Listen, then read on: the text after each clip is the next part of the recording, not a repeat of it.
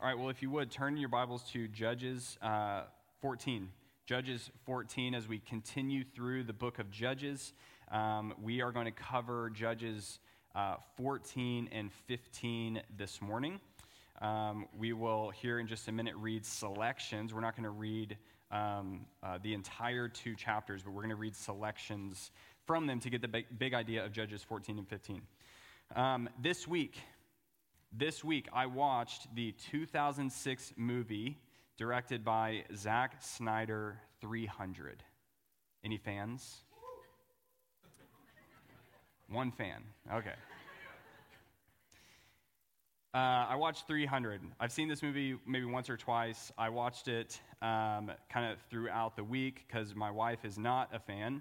And so I have to take strategic moments when, she's busy and then watch a little bit.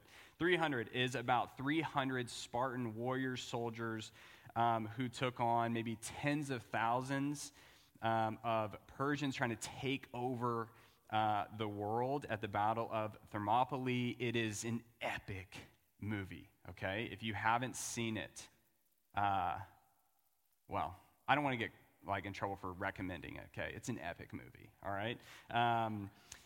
It pays tribute to Sparta and the Spartan culture that really centered around military life, being warriors, being soldiers.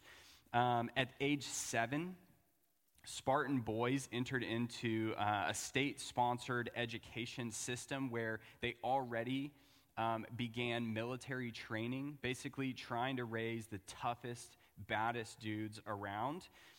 So everything they did with these Spartan boys was about duty and disciplines and endurance and toughness. The top teens, as Spartan boys got into their teens, the ones who were excelling the most would join this kind of Secret Service-like special forces group to really help keep the order in Sparta. And then at 20, Spartan males became full-time soldiers. That was their occupation. If you asked a 20, 22-year-old, 23-year-old Spartan man, what is your profession? They wouldn't say, I'm a blacksmith. They wouldn't say, I run ads for Google or something. They would say, I'm a soldier. I fight. I protect Sparta. Okay, that's what they did. And they remained in active duty until they were 60. Okay, so this is an elite group of men. Now, let me warn you about the movie in case you just took my recommendation to watch it that I didn't make explicitly. Let me warn you that it's violent, it's messy, and it is a bloodbath, okay, of a movie. But the key in the movie is to really know why they are fighting, okay? I don't want to give it away or anything, but it's one of the most moving parts of the whole movie is to know why they are fighting, why 300 men, and the movie is, it's Hollywood. I think the real battle is around 4,000, but even still, why a tiny group of men would be willing to go fight tens of thousands of other soldiers coming against them. To know why they're doing it is very moving in the movie. It's not random. It's not just random kind of purposeless blood and violence. And here's what I want to warn you about our story today as we look at Samson. I will warn you the text today is violent, it's messy, and it's a bloodbath. That's our text today. It's a part of Samson's life we're looking at today. But here's the key. The key is to know the purpose, which we're going to look at. The key is to know the purpose of what we are going to read. To go, why? Why is this so violent? Why is it so messy? Why is it so bloody? And that's what we're going to discover this morning. So if you would, stand with me and let's read and hear God's word together. Like I said, we're not going to read all of 14 and 15, and so I picked selections for you to get the big picture, okay, to taste the story before we dive into it. Here's how the section of Samson's story that we're going to look at begins. Judges 14, verse 1. Samson went down to Timnah, and at Timnah he saw one of the daughters of the Philistines. Then he came up and told his father and mother, I saw one of the daughters of the Philistines at Timnah. Now get her for me as my wife. But his father and mother said to him, Is there not a woman among the daughters of your relatives or among all our people that you must go take a wife from the uncircumcised Philistines, in other words, the enemy? You can't find a single Israelite woman. You've got to go across enemy lines. But Samson said to his father, get her for me, for she is right in my eyes. His father and mother did not know that it was from the Lord, for he was seeking an opportunity against the Philistines. At that time, the Philistines ruled over Israel. Now, I'm going to skip down and give you a taste of 5 snapshots of Samson, of the violence, the mess, and the blood that is involved in Samson's story. This is from verse 6 as we skip through it. Then the Spirit of the Lord rushed upon him, and although he had nothing in his hand, he tore the lion in pieces as one tears a young goat. And the Spirit of the Lord rushed upon him, and he went down to Ashkelon and struck down 30 men of the town and took their spoil and gave the garments to those who had told the riddle. In hot anger, he went back to his father's house. So Samson went and caught 300 foxes and took torches, and he turned them tail to tail and put a torch between each pair of tails. And when he had set fire to the torches, he let the foxes go into the standing grain of the Philistines and set fire to the stacked grain and the standing grain as well as the olive orchards. And he struck them hip and thigh with a great blow, and he went down and stayed in the cleft of the rock of Etam. When he came to Lehi, the Philistines came shouting to meet him. Then the Spirit of the Lord rushed upon him, and the ropes that were on his arms became as flax that had caught fire, and his bonds melted off his hands. And he found a fresh jawbone of a donkey, and put out his hand and took it, and with it he struck 1,000 men. Now, we're going to read. There's your snapshot of what we're getting into. Now we're going to read the end of the section. This is from verse 18. And he was very thirsty, speaking of Samson, and he called upon the Lord and said, you have granted this great salvation by the hand of your servant, and shall I now die of thirst and fall into the hands of the uncircumcised, or the enemy? And God split open the hollow place that is at Lehi, and water came out from it. And when he drank, his spirit returned, and he revived. Therefore the name of it was called En-Hakkore. It is at Lehi to this day. And he judged Israel in the days of the Philistines 20 years. This is the word of the Lord. All right, you may be seated. Father, we pray that you would speak through your word, that you would send it out, it wouldn't return void as it never does, and you would work and move among us. In Jesus' name, amen. All right, here's the context of what we're getting into. Israel has been handed over to the Philistines, the enemy, and as expected, there's this typical pattern we are in with Samson's story. Israel falls into sin, they rebel, God hands them over to their enemy, and then the typical pattern is a deliverer is raised up. And so we have this deliverer in Samson. If you were here 2 weeks ago, we began with Samson's birth. But the pattern breaks in Samson's story. The pattern in Judges, if you've been following, and if you read Judges, there's this pattern. And it breaks, and that should pique your attention. When a pattern breaks, you go, okay, why is this pattern breaking? And it breaks with an ominous note, because Israel, in Samson's story, has not cried out. Typically, Israel falls into the hands of the enemy. They are ruled, they are oppressed, they're beat down, and then they cry out. And if you remember, this cry is not repentance. It's just a cry for help from anyone and everyone. Can Yahweh help? Can God help? And if you can, we'd love some help. So they cry out, but in this story, in Samson's cycle, they don't even cry out. Immediately, they seem blind to their bondage. They seem blind to their corruption. They seem blind, content with, don't care that they're being ruled by the enemy. And this is an ominous break in the pattern. They seem blind to their sinful condition. All seems right in their eyes, apparently. Something's very wrong, that they're not even crying out while they're being ruled and oppressed by the enemy. This is later underscored very explicitly because as Samson riles up the Philistines, they come against Israel. The Philistines come against Israel. They come against Judah, and Judah goes, why are you guys doing this to us? Philistines, why are you coming against us like this? You usually aren't warring against us. And they tell Judah, we've come for Samson. That's why. You know what the Israelites do? They don't respond and say, over our dead bodies will we give up our deliverer, whom God has raised up for us. That's not what they do. Instead, it says that 3,000 men of Judah go to Samson and they say this, quote, do you not know that the Philistines are rulers over us? and they bind Samson up, God's ordained, raised up Savior. They bind him up and they give him over to the Philistines. In other words, Samson, stop riling up. Stop biting the hand that feeds us. Don't you know they rule over us? Don't you know we don't mess with them? We don't go against them. Israel is not only blind, apparently, to their own condition, as everything in their life apparently seems right in their own eyes, they're blind to their deliverer. They're blind to, this is the one God has raised up for us. No, he seems wrong in their eyes. And so they're willing to bind him up and hand him over to the enemy, just as we are often, to make a quick application to us, just as we are often blind to ourselves.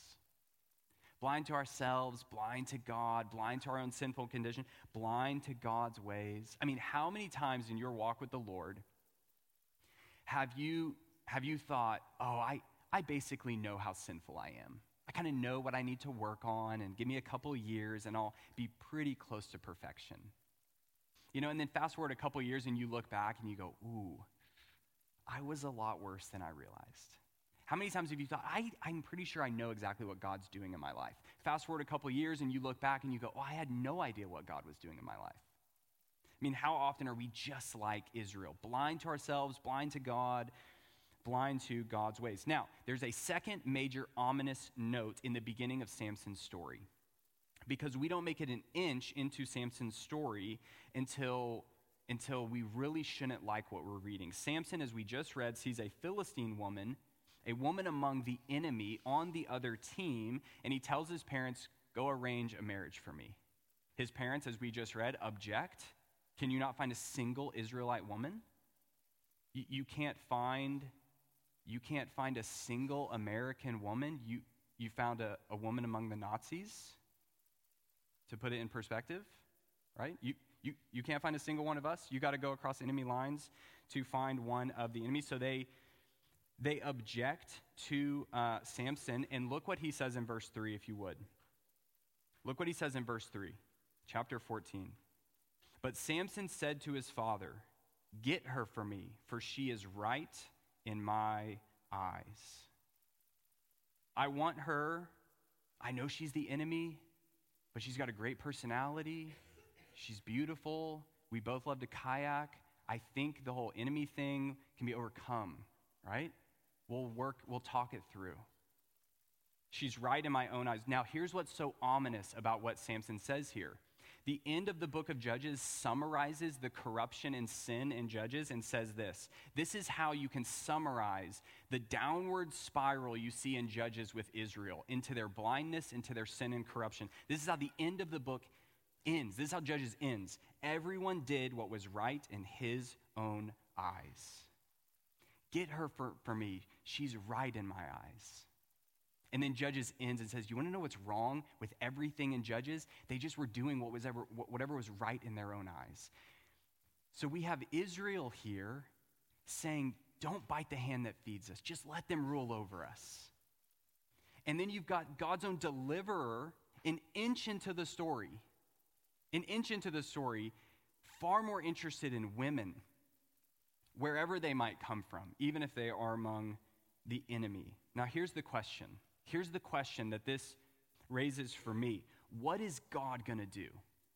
We know what he does in the typical cycle in Judges, but everything is this is bad. It's been bad, and this is really bad. So what is God going to do? Don't breeze over that question. Ask it like this. Lean into that question by asking it like this. What do you think God does with you in your life when you are blind? What do you think God does with you? How do you think God responds to you when you're blind to how sinful you are? When you're okay with being ruled by idols?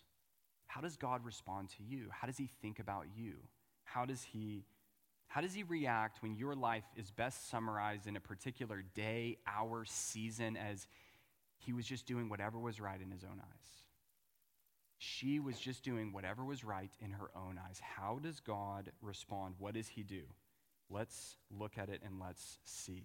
So here's where we're at. Samson's parents are objecting to him taking a wife from the enemy, and here's what we're told. Look at verse 4. His father and mother did not know that it was from the Lord, for he was seeking an opportunity against the Philistines. So his mom and dad didn't know that this marriage, this desire to go get married, it was from the Lord, for he was seeking an opportunity against the Philistines. Now, when you first read this on the surface, if you are like me, it seems the text is saying something good about Samson. His parents didn't know that Samson had this secret plan, like, I'm going to go marry an enemy woman, but that's going to be my plan to actually get after and go against the Philistines. That's what it seems to read on the surface. There's only two problems with that kind of reading. First, it makes grammatical sense in the text, in the Hebrew, that he is not referring to Samson, that it's actually referring to the Lord just before it. In other words, his father and mother did not know that it was from the Lord, for he, the Lord, was seeking an opportunity against the enemies of Israel. So it makes grammatical sense that he is referring to the Lord. And here's the other hint of why we know that to be true. There is no hint in Samson's story from beginning to end that he has some secret plan to go against the enemy and to undermine them by his relationships with women. If you know Samson's story and you read the end of Samson's story, you don't go, wow, he really played those women. It's the complete opposite, okay? Samson is the kind of guy that's like, I've got a plan, and then he's like, wow, she is beautiful, I'm going to go this way. He comes across like a fly by the seat of his pants. Women are his downfall. He doesn't play women. It's not Samson at work here to save Israel ultimately. It is the Lord who's going to be at work. That's what that verse is saying. Everything you're about to read, you need to understand it's the Lord who's going to be at work, and you have to know this. Otherwise, Samson's story, especially this section, makes no sense. It seems like a random, violent, messy bloodbath, and you don't know what to do with it. Let me show you this by outlining the events together. And you're going to go, wow, this seems like a scene from 300 or Braveheart. Why is this in the Bible? In verses 5 to 9, Samson is attacked by a lion, and the text says he tore the lion in pieces as one tears a young goat. But he didn't tell his father or his mother what he had done.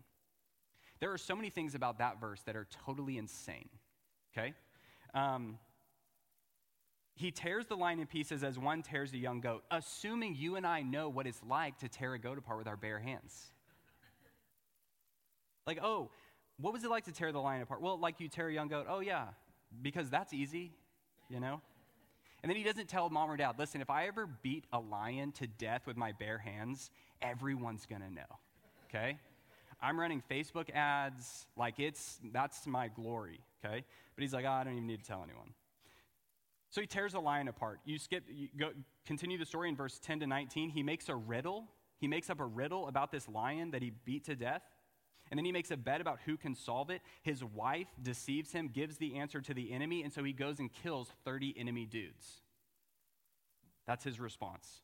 Continuing on in the story, his wife is then given over to his best man, and his response is to catch 300 foxes, tie their tails together, put a lit torch in their tails, tied in their tails, whatever, to go set the grain fields on fire. Listen what's terrifying about this. If you're angry, you just go, I'm going to burn their fields. And you go find the nearest torch, you light it on fire, you go light the fields on fire. Here's what's terrifying about Samson. He's more calculated. He goes home and he's like, how do you catch hundreds of foxes? He's like, okay, I figured out how to catch hundreds of foxes. Then he's like, I need to Google, probably YouTube, how do you tie their tails together in such a way to carry a lit torch as they run? That's a terrifying kind of guy. I'll take the guy who just lights the torch on fire, not the guy that's like, I'll be back, right? So then you go on, in response to this, they kill his wife and father-in-law, and so he responds, and it says they struck him hip and thigh with a great blow. Then you continue on, he's handed over by Israel to the enemy, and so he finds a fresh jawbone of a donkey, naturally, and he puts his hand out and he kills 1,000 dudes of the enemy. That place where he did that, is called Jawbone Hill. How epic is that, right? A jawbone of a donkey. Did you just hear that? He takes a jawbone of a donkey. You know, there was probably a spear somewhere close by, and he was like, no, I'm going to be sending a message like the foxes. And so they called it Jawbone Hill.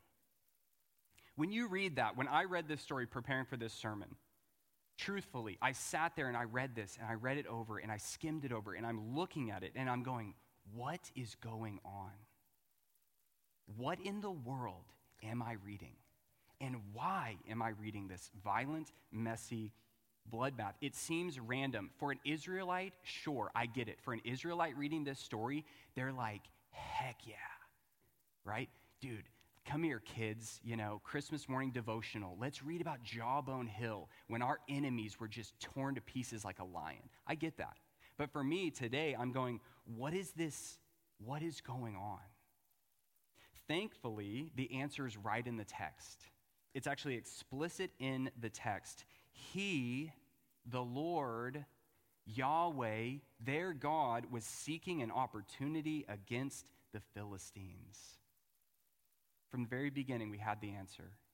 God was at work seeking an opportunity to deliver his people from the oppression of their enemy. And the text doesn't just say it there. It doesn't just say it in the beginning to say, listen, what you're about to read from Samson, as crazy as it seems, whatever his motives might have been, it's actually God going above and beyond it, superseding it, using it. It says that in the beginning, and then it says it again and again and again in the text. In 14, verse 6, before he rips the lion apart, it says that the Spirit of the Lord rushed upon him.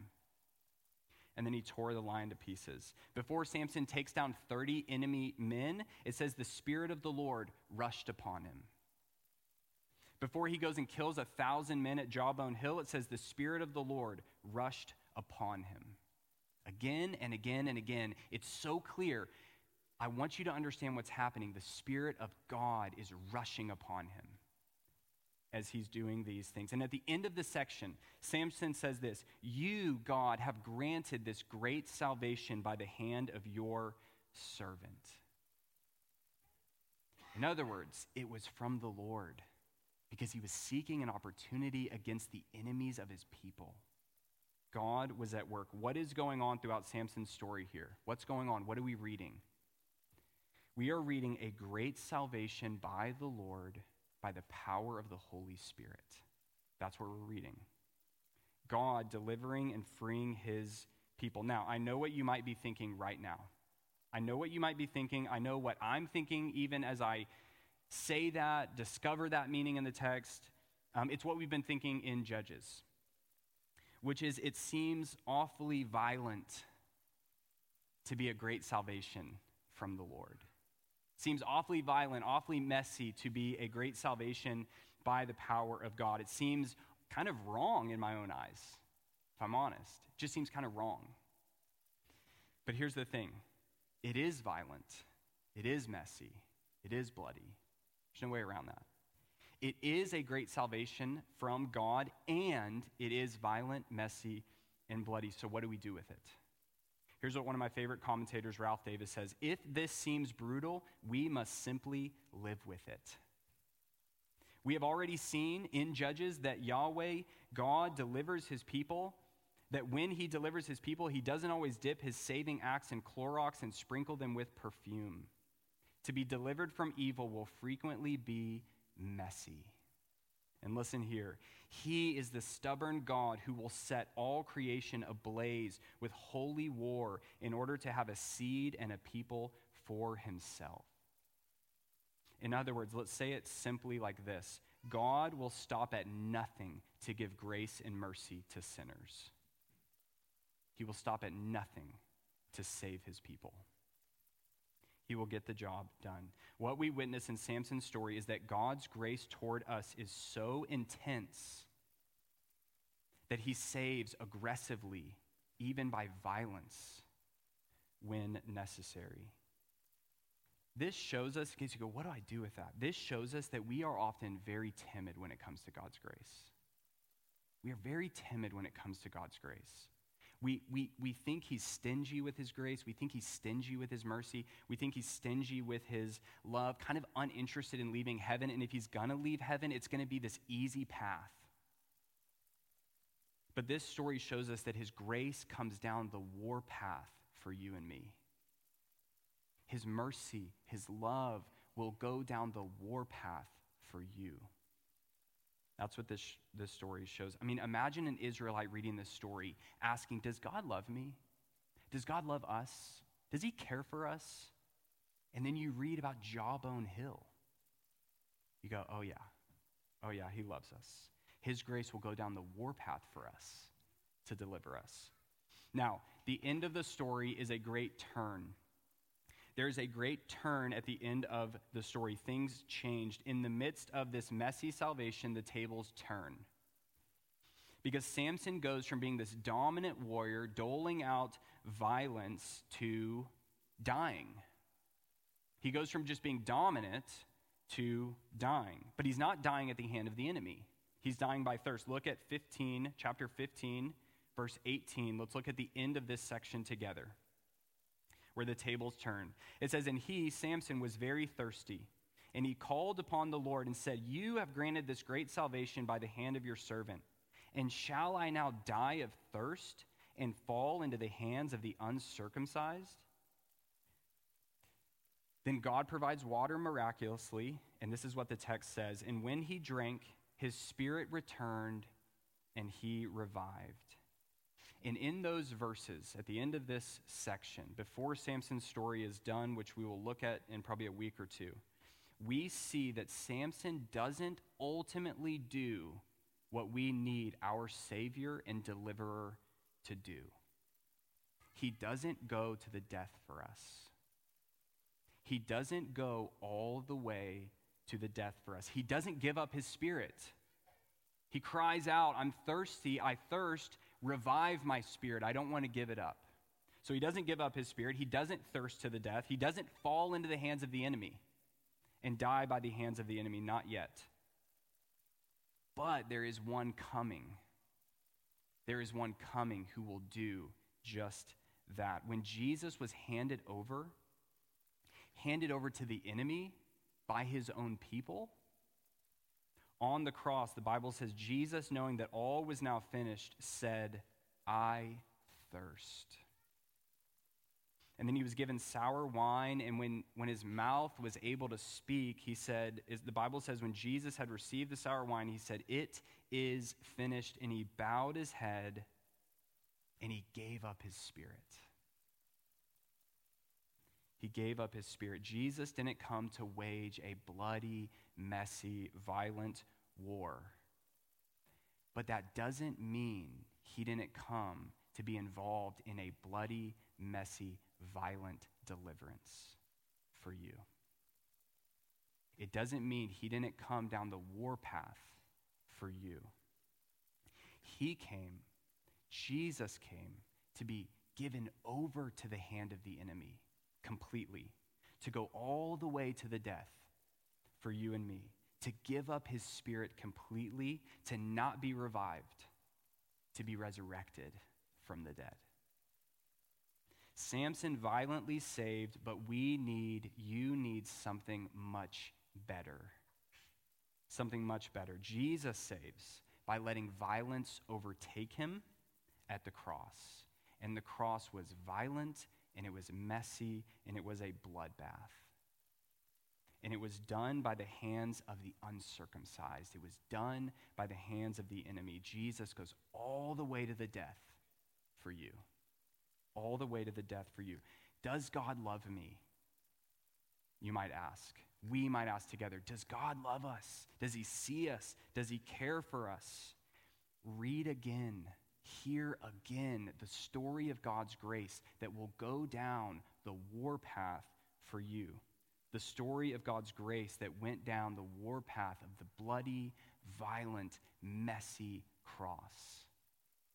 So that you won't have to go there. So that you won't have to taste that condemnation. That you might be resurrected to eternal life because of him. Amen. Let's pray.